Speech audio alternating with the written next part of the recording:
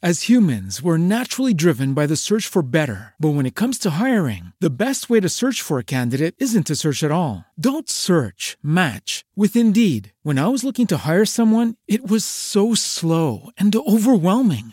I wish I had used Indeed. If you need to hire, you need Indeed. Indeed is your matching and hiring platform with over 350 million global monthly visitors, according to Indeed data, and a matching engine that helps you find quality candidates fast. Ditch the busy work. Use Indeed for scheduling, screening, and messaging so you can connect with candidates faster. And Indeed doesn't just help you hire faster. 93% of employers agree Indeed delivers the highest quality matches compared to other job sites, according to a recent Indeed survey. And listeners of this show will get a $75 sponsored job credit to get your jobs more visibility at Indeed.com/podcast. That's Indeed.com/podcast. Terms and conditions apply. You got problems that you ought to be concerned with. Moolah! You don't know how you're supposed to earn it, or what to do with it, or how to keep it. You're a freak with a dark, shameful secret. But you're not the only one. Get your hidden financial fears with a blast of sun. Now your healing has begun.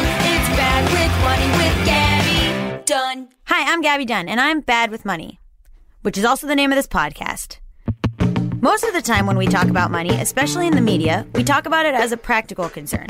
There's this idea that there's like a correct financial path to be on, and that this is a path that's available to everyone, and that getting on it has to do with things like savings and 401ks and IRAs and interest rates and making personal budgets with, investing in the stock market, which I barely understand, and a bunch of other concepts that we kind of like nod along with and pretend that we know what we're talking about.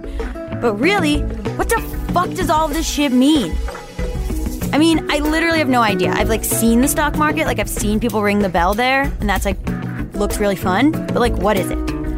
I don't walk around with a working knowledge of all these like complicated financial systems, okay? And that probably makes you think that I'm stupid. Like, I'm vaguely aware they exist, they're probably useful, but I've got shit to do. Moreover, maybe I reject the idea that there's a correct financial plan.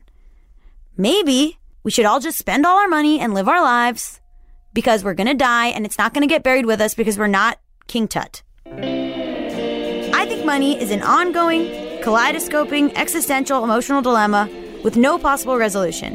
And planning for a rolling emotional crisis sounds to me like a good way to drive yourself completely insane.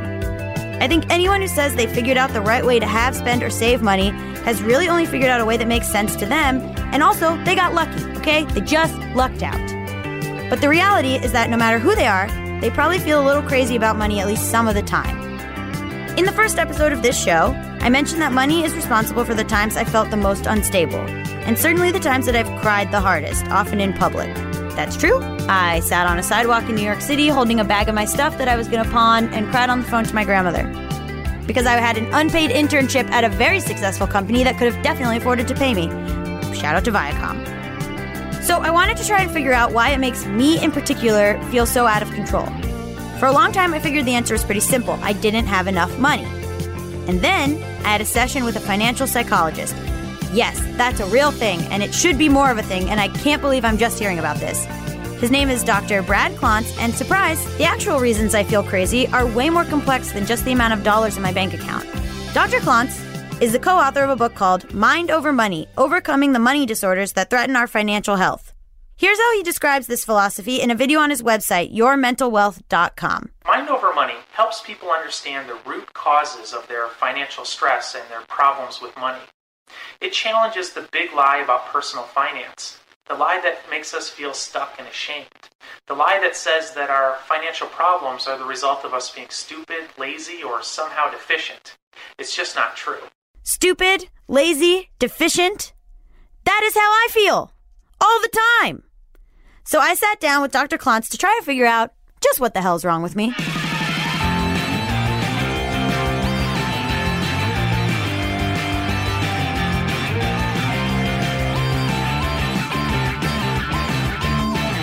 So Gabby, how you doing today? I'm all right. How are you? I'm doing great. What brought you in to talk to me today?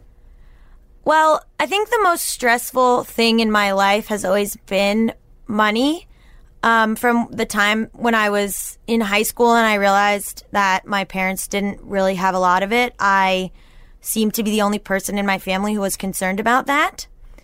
And it stuck with me till now, where there's a combination of never really having a lot of money, so thinking that that's not a thing that people have and so it doesn't matter, but also being continuously surprised whenever I need money for something and I don't have it. So your parents weren't really concerned about money. You guys didn't have a lot of money. Yeah. And then I now have a career where I'm making some money or stand to make some money. And they're like, oh, well, that's great. You're our retirement. And so there was this sort of like reverse of the parent-child role. One thing you said already that really stood out for me is you've never really had much money, but you're also surprised when you don't have it. It's sort of an interesting, environment too, where on the one hand, there's not much money. And on the other hand, your parents would do whatever it took to give you whatever you needed, even if they couldn't afford it. They're so cagey about it. I honestly don't know. I think it's like credit card debt, I think. Well, and as a child, you wouldn't know. You would just know that, wow, it seems like things are pretty tight, but all of a sudden I'm getting what I need. You're sensing there's some irresponsibility going on or something's not adding up. And then they would send us to like a summer camp that I thought was too expensive. And then it was a lot of me as a kid being like, hey guys, maybe we shouldn't do this. Right. Hey, maybe we shouldn't be doing this great thing for me. Which is, that's a real double bind for you as a kid. And very confusing. My guess is too that you have a bit of a rebellious side to you. Based on that strong sense of learning very early in life that, hey, adults, you can't really trust them entirely. Yeah. It creates a tremendous amount of anxiety because as a child, you want to believe that the adults are taking care of business and they're doing it right and you don't have to worry about it. And that's really the feeling we need as children. Mm-hmm. And then to carry all that anxiety around, I have to be watchful. And here I am, I have no resources. I have, I'm not nearly as smart in terms of knowing as much. And I don't have access to the actual numbers. I don't have the passwords. Right. Yeah, you have no power. So that's sort of your background around it. What would you say right now? Like, where are you at on a scale of 1 to 10? How satisfied are you with your relationship with money? Like a 5.5. I don't know. I have more of it than I have ever had. And I have like deals coming through where stuff in my career is going well. So I have money that's like in the ether that will eventually land in my bank account. But also I have no idea what to do with that amount of money. Like I'll go from having literally like negative bank balance to having like in the 6 figures within the year. And I am like, what do you even do with that? Do you bury it in your backyard? Like, where do you put it in your mattress? Like, once you have that, what do you even do with it? I'm so glad that we're talking right now, Gabby. Honestly, I'm glad we're not talking 2 years from now because you are going to face in the coming year one of the most stressful events that happens for people around money. We have a tendency to have friends and close relationships with people at a similar financial comfort zone level. Basically, what you're facing is a movement out of that financial comfort zone into a new one. Yeah. And what happens on a biological level is that it creates an incredible amount of anxiety because, of course you should be happy. You're making more money. So there's, you've got your scientist brain saying, no, Gabby, this is totally fine. You're making plenty, you're going to make more money. It's perfect. There's no problems attached to that. This is exactly what you wanted. And then your animal brain is almost panicking as that's happening because ultimately it's interpreting this as you're going to basically get kicked out of your tribe. And that comes with a whole host of dynamics and challenges. What happens just naturally is people end up drifting away from their friends. They do one of two things. Either they financially enable everybody because they have so much guilt and so much discomfort that now they have money when others don't. So they give money when they're asked. They support people. They get rid of it. And it's an unconscious effort to actually decrease that anxiety and feel like you belong back into the family. right? Yeah, I don't know. My parents have been a little not asking for stuff themselves, but have been like asking for other people. Like when I've given money to a sibling, my parents are like, thank you so much for doing this. That was so great. Like, you're really like supporting the family and like, that's wonderful. And they're pleased. And my boyfriend is like, you can't start giving money to your siblings because they'll just think they can keep asking you for money. But I was like, well, they're crying or they asked or they're upset or like, and he was like, yeah, and you've been upset in the past and nobody gave you money. How did you get out of it? Well, and I think that's good insight. There's always part of us that believes that more money is going to solve all of our problems. And you know, it does for a little bit. And we've attached all this meaning and all this, you know, it's going to give me the life I want. And inevitably, wherever you go, there you are. So it's still the same you. Before we met, I had you take a test. It's a money script questionnaire. And money scripts are those typically unconscious beliefs we have about money. They're taught to us from our parents, and you had some real poignant ones, you know, like you only live once, spend it while you got it. You shouldn't have to worry about money. So those are messages that get hardwired in us as children. Yeah, well, my parents are very like, it's a very hippy-dippy, like Yoko Ono, John Lennon sort of like, you can't take it with you, man, kind of thing. Yes, and that is, you know, like all these money scripts, they're all entirely accurate in a certain context. It's absolutely true. You know, you can't take it with you. If you construct your entire life around that belief and you don't modify it and make it more accurate, well, of course, you're not going to have any money, right? And so, yeah, but what if I get hit by a bus tomorrow, Brad? Then who cares about any of this? I should have gone to Ibiza. You're right. See, that's what I'm saying. So as long as you get hit by a bus tomorrow, then that belief is totally accurate. But you're probably not going to get hit by a bus tomorrow. And so really it's about making it a more functional belief, if you will. Like you need to be able to live for the moment. There's an and after that sentence. And it's really important to save for the future. What your parents were teaching you, it's so hardwired, and it's for most of us, it's very subconscious, but it drives all of our financial behaviors, and it's what it explains for me. Like you already know that you should save for the future. You already know you should spend more than you make. You know, you and every other American knows that. But that's where most of us get into trouble. It would have never occurred, like I was like, ooh, after I get this money, I can move. And my boyfriend was like, no, you can't. And I was like, okay, no, I can't. He's like, you live the exact same life as you're living now. You just save that money somewhere and don't change anything about what you do. Yeah, how did that feel when he's telling you that? He's right. I know that he's right. I know. Your boyfriend is talking wealthy money scripts, you know? Yeah. And what's going to come up for you naturally are poor money scripts, like poor thinking. And, you know, the poor thinking, if I got $1 million, I would look at buying a car, buying a house, going on a vacation. That's poor thinking. Because poor thinking is not holding on to money, right? And wealthy thinking is I'm going to invest that money and then I can have $40,000 of income a year for the rest of my life. And his way is better? Well, that's better way. Well, that's how people stay wealthy and become wealthy. And then what? And then you sit in your house on a pile of your money doing nothing? Well, it's the philosophy that money is going to generate income for you. And the poor thinking trap is spending the money because it's going to give you this immediate reward. And then in 3 or 4 years, it's all gone and you're back where you started. Or I'm dead. Or you're dead. And then you were right. Yes. And all I want is to be right. Well, we know how you can be right. We don't want that to happen, though. Why are you a financial psychologist? Like, why this niche exactly? Well, I got out of graduate school. I owed $100,000 in student loans.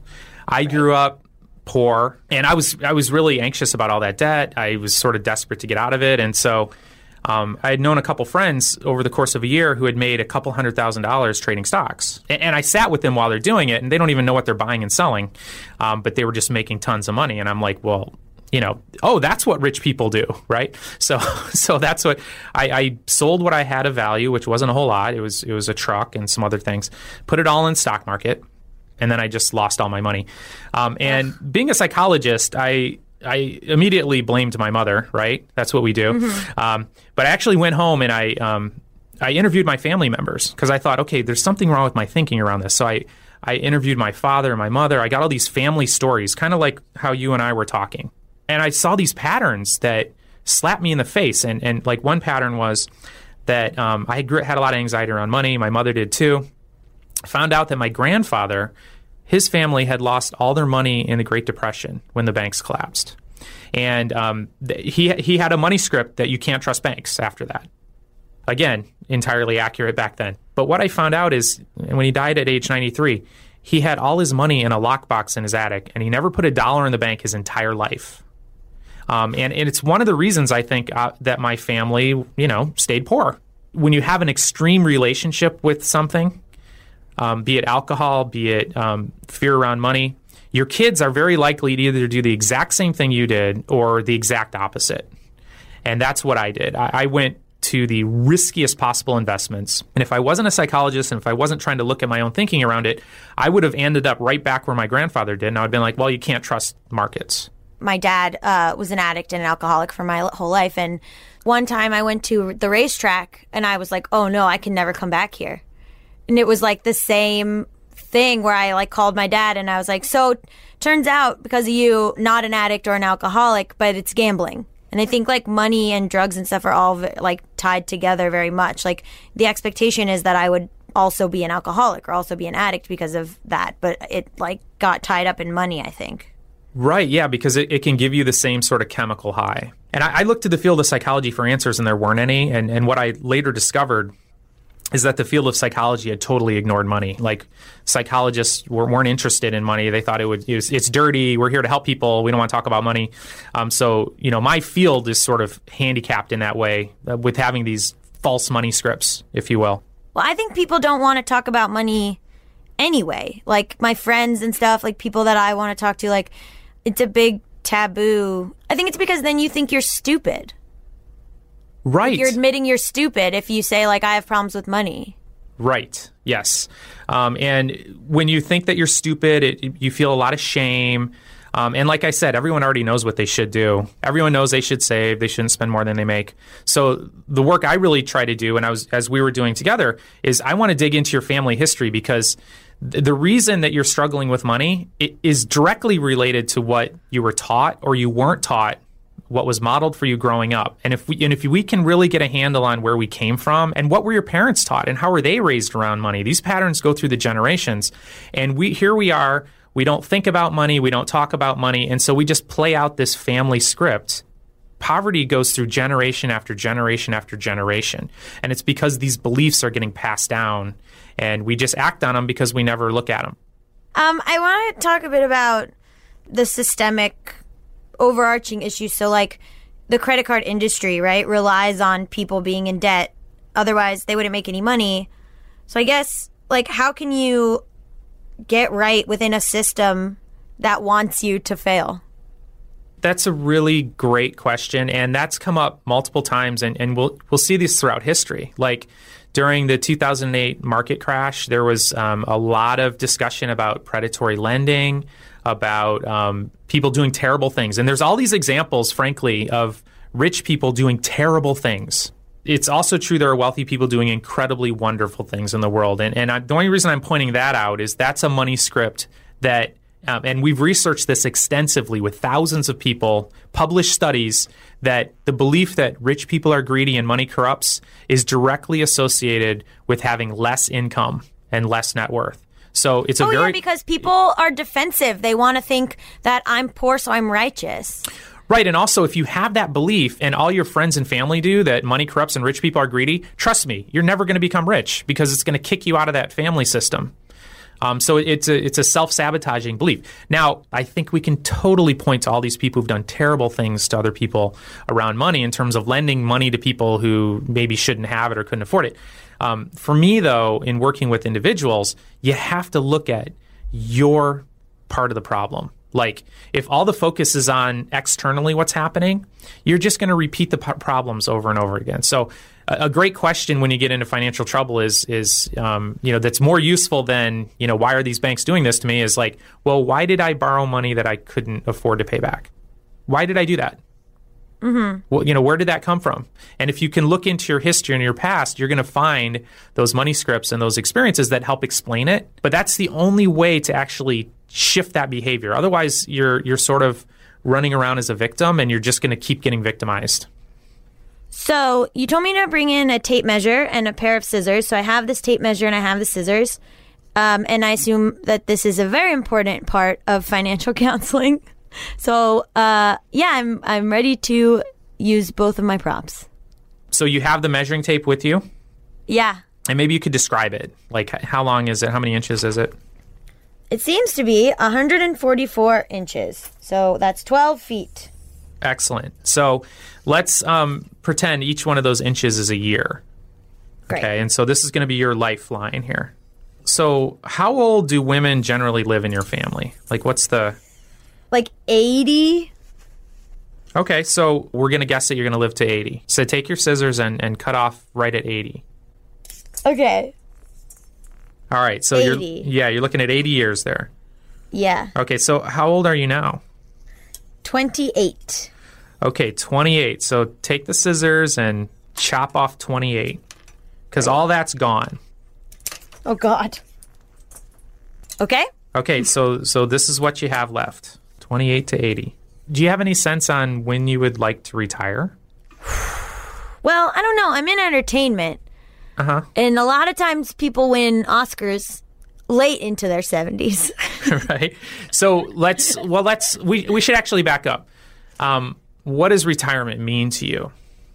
I would be doing like a TV guest spot once a year for like the love of the game, and not because I like needed money. Yeah. So you'd be doing the stuff you love. So what age do you want to be financially independent? How old's Tina Fey? I don't know. She's probably hit that point. She's like, possibly. She's like 50. She's like 45. Oh my God. If she's like 35, I'm going to feel like a piece of shit. Is she like 45? Sam is looking it up.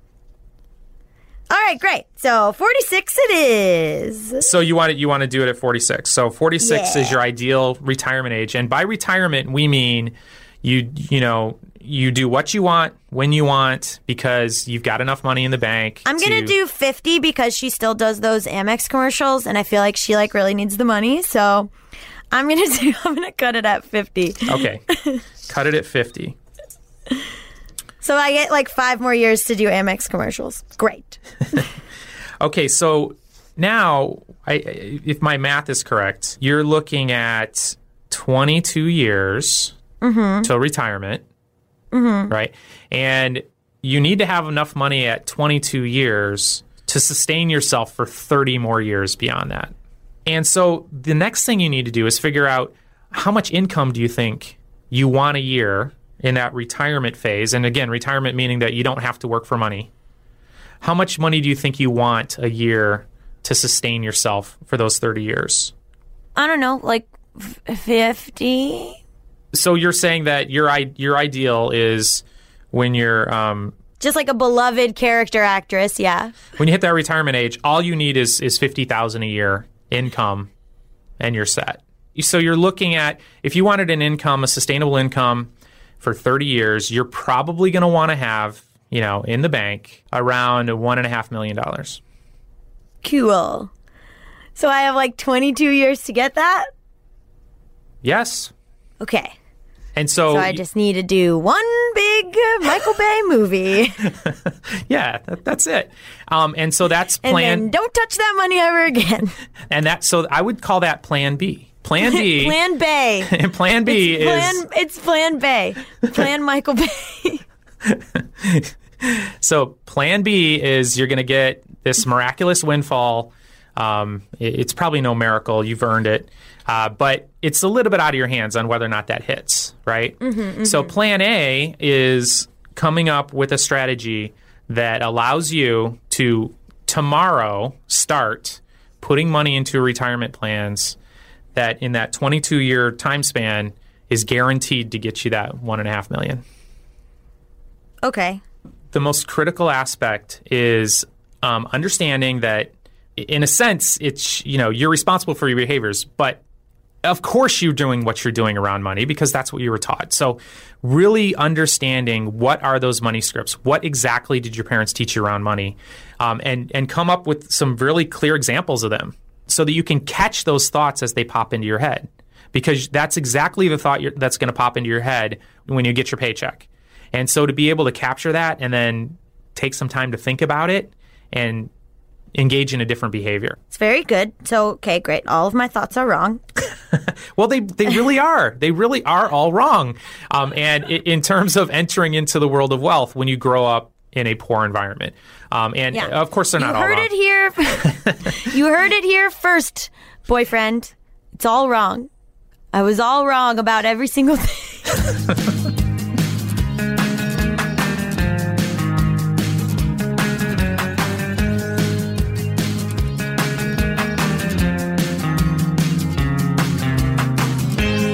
Conversation with Brad about loaning my sister money and potentially enabling bad behaviors got me thinking that we should go to the source.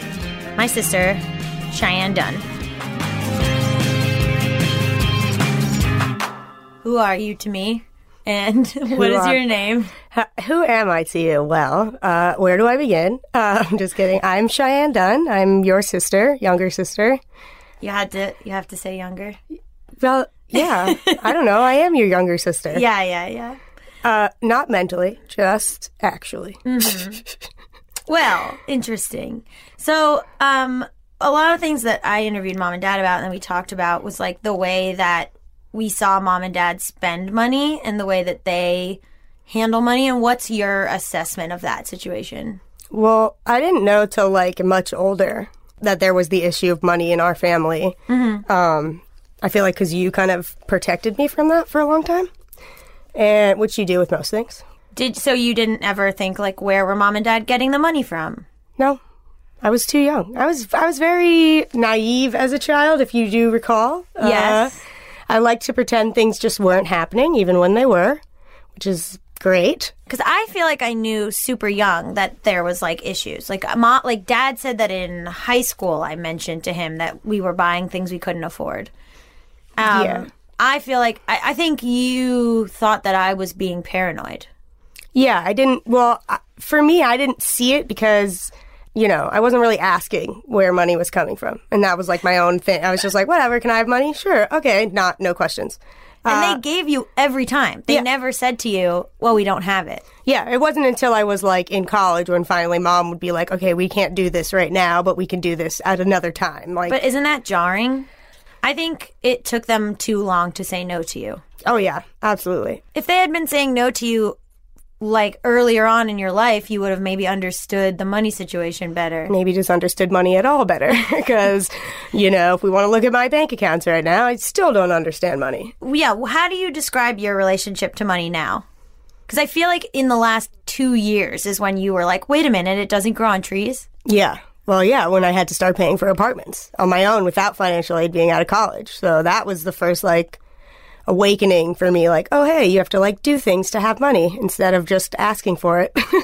Took me a while to get there, but at least I did. Age 22, we finally made it. Listen. And then now we're at 24. And doing better. Yeah, you're doing better. I mean, I worked 2 jobs for a while because I realized that I wasn't making enough. And now I'm like, oh, I have cash. I need to, put some of this away and, save it and, use it for things like food instead of weed. So yeah, okay. So here's the thing, is that it's because you were never denied anything by mom and dad, you feel like you shouldn't deny yourself anything. Right. The weed is a big one. Yeah, but I'm way better about that now. In college, I was just like, yeah, I'll take out $50. Here we go. And then mom would be like, where did that $50 go? And I would just shrug. I don't know, mom. But now, I mean, they don't pay for anything like that for me. That's all coming from my own tips from working in a restaurant for 5 nights a week and, paying for things on my own. Okay, but do you remember when I gave you money? Yes, okay. Of course. And it was really lovely and you were so grateful and wonderful. And then within 24 hours, you had Snapchatted me a picture of sushi that you had bought. Yep. That's one of the first things I did. What? Cheyenne! I didn't have any food. What'd you want? I need to eat. Some of that money had to go towards food. It had to go towards $40 worth of sushi? Listen, all right, sushi's expensive. I just wanted to treat myself, okay? I'm treating myself like Parks and Rec. We're doing the whole Tom Haverford and Retta. You can't treat yourself with someone else's money. Yes, I can, because I used the rest of the money for what it was meant for. I paid my bills. I paid my rent with it. I did, I went to the store and got real food, so I wasn't out spending $40 on sushi. I know, but it was just very funny that you felt comfortable to be like, check out all this sushi I bought.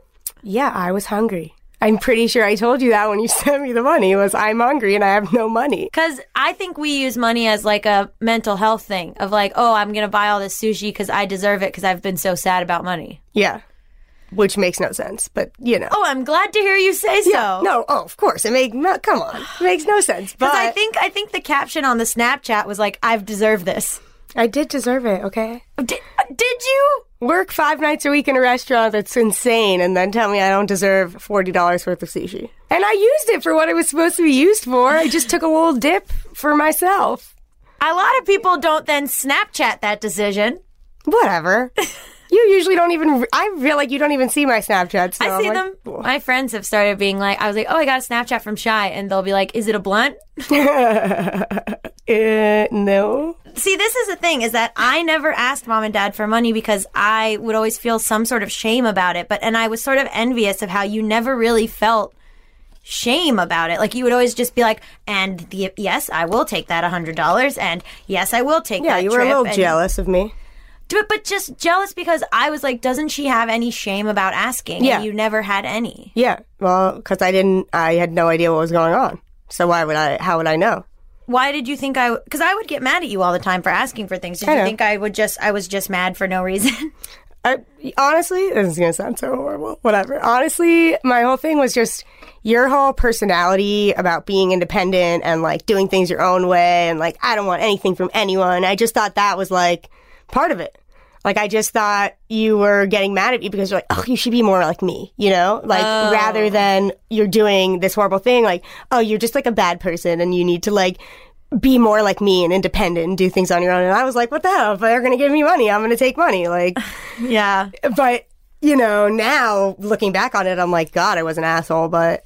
Yeah. I mean, it's a bit of a martyr complex for me to be like, I'm struggling and I'm eating noodles and I don't ask for anyone's help. And like, that's also like kind of a like jerk off motion, Right. Got you. I got you. All right, Gabby, we get it. I don't see myself asking for money again anytime soon. Right now, I'm pretty stable with I'm not, super rich, but I'm stable. I have a savings. I know what I'm doing now. I just think in that moment of time, I was so like that. I felt like there was nothing I could do. And I was working so hard at the restaurant and just not seeing any return from it that I had nothing. I had nowhere else to turn. Yeah. And I think that obviously is very generous of you to be able to do that for me. I didn't think you were going to give me as much as you did. Remember, I was shocked when you told me what you transferred to me. Yeah. But that shows that you care, which was great for me. But I think if in the future I came to you and like, let's say we were just sitting like this and I asked you for money and you said no, I would understand. If it wasn't like a desperate moment for me, I think that moment was very desperate for me, and I saw it for what it was. You did a huge, great thing for me, and I was very happy about that. But I don't think I think if in the future I came and was like, hey, I want you to invest in this stupid thing I'm going to start doing, and you said no, I wouldn't be like, oh, you're the worst. Like, well, investing, I mean, I would feel like I was about to say that I think the things, it's changed to where you're like, I have an idea for a web series. Do you want to produce it? Rather than coming to me and saying, I need you to give me cash. Like, that's a big difference. Yeah. And I don't think I ask you for things like that very often. I think No, not at all. I think I've But it's changed. The way you approach it changes. Yeah. I'm less of a bitch about it. Sorry, I've cursed so many times. You're allowed to. Okay. You're allowed to. I also, I didn't see it as like opening a door. And also, I wouldn't have said no, but maybe I'm like a doormat. I don't know. No, I don't. I think you've said no to me about other things. Yeah, I guess so. You can't think of any. Oh my God.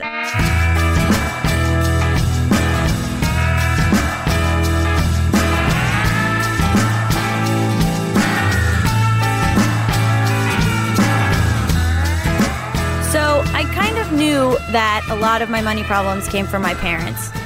But talking to Dr. Klontz made it very clear that there's a super big connection to my family's attitude towards money and how I view money today. And it hadn't occurred to me to be that linear of a connection until this conversation. So I'm sorry if I'm speaking slowly. I'm still processing a lot of it and putting my brain pieces back together. But it seems like now that I know this, I can think it and then do the opposite. So it's not so much not trusting my own thought processes about money, but it's having those thought processes and then being like, it's opposite day. So just do the opposite of whatever you're thinking. It's a lot of how I view fashion. Like I'll be like, ooh, this shirt has bows on it. And then I'll be like, you like it, so don't buy it. So perhaps we've gotten somewhere today with Dr. Brad. And I can't believe that there are not more financial psychologists, because a lot of the stress and a lot of the problems in people's lives come from making money, not making enough money, having a job that they don't think makes enough money, having a partner who needs money. I mean, there's just so much going on there. And I can't believe there's not more of a market for digging into, especially in such a systemically fucked up money like situation, like the credit card companies, like student loans, for people to talk about their problems with money and for people to talk about their shame about money. And so it's great that Dr. Brad exists, but there should be like 50 Dr. Brads. There should be like 5,000 Dr. Brads. I also want to talk about a moment where Brad said to me that worrying about the system that causes debt and causes money stress is victimhood thinking. And the next thing that you should do is stop thinking of yourself as a victim and enable and empower yourself to get out of these systems. But I'm still confused about why these systems exist. And I think we're stopping short of a solution if we don't include the breaking down of the loan system and of the education system, not including financial information and the taboo on talking about money. I think all of these like systemic problems, if we don't talk about them, we're not getting to the root of the problem. So I think it's almost like not invoking rape culture when you talk about sexual assault on campus, or not invoking racism when talking about police shootings. Like, there are structural problems with the way that money is handled. It's good to be like, okay, I can empower myself and I can't think of myself as a victim of all these societal ills, because then I'll never get out of it and I'll just think of myself as a victim. But I think you can acknowledge that the system is broken without making it the scapegoat and the reason you don't better yourself. That's all. I'm Bernie Sanders and I'm running for... oh, no, I'm not running for president? Okay, I'm sorry. Thanks for listening to Bad with Money. If you like the show, please rate us in iTunes, subscribe, and tell all your friends who are also bad with money. Also, feel free to tell all your rich tycoon friends. Do they want to sponsor me? I will take any sponsorship that they are willing to offer. We're part of the Panoply Network. Our producer is Sam Dingman. He's the best. Laura Mayer is Panoply's Director of Production. And Andy Bowers is our Chief Content Officer. Our engineer is Jeremy Underwood. Original music for our show was composed by Zach Sherwin, Mike Kaplan, and Jack Dolgen. Our show art is by Cameron Glavin. Production help on this episode from John Wada at FM 97 Radio in Kauai. Woo! I'm Gabby Dunn, and I'll talk to you next time. Bye!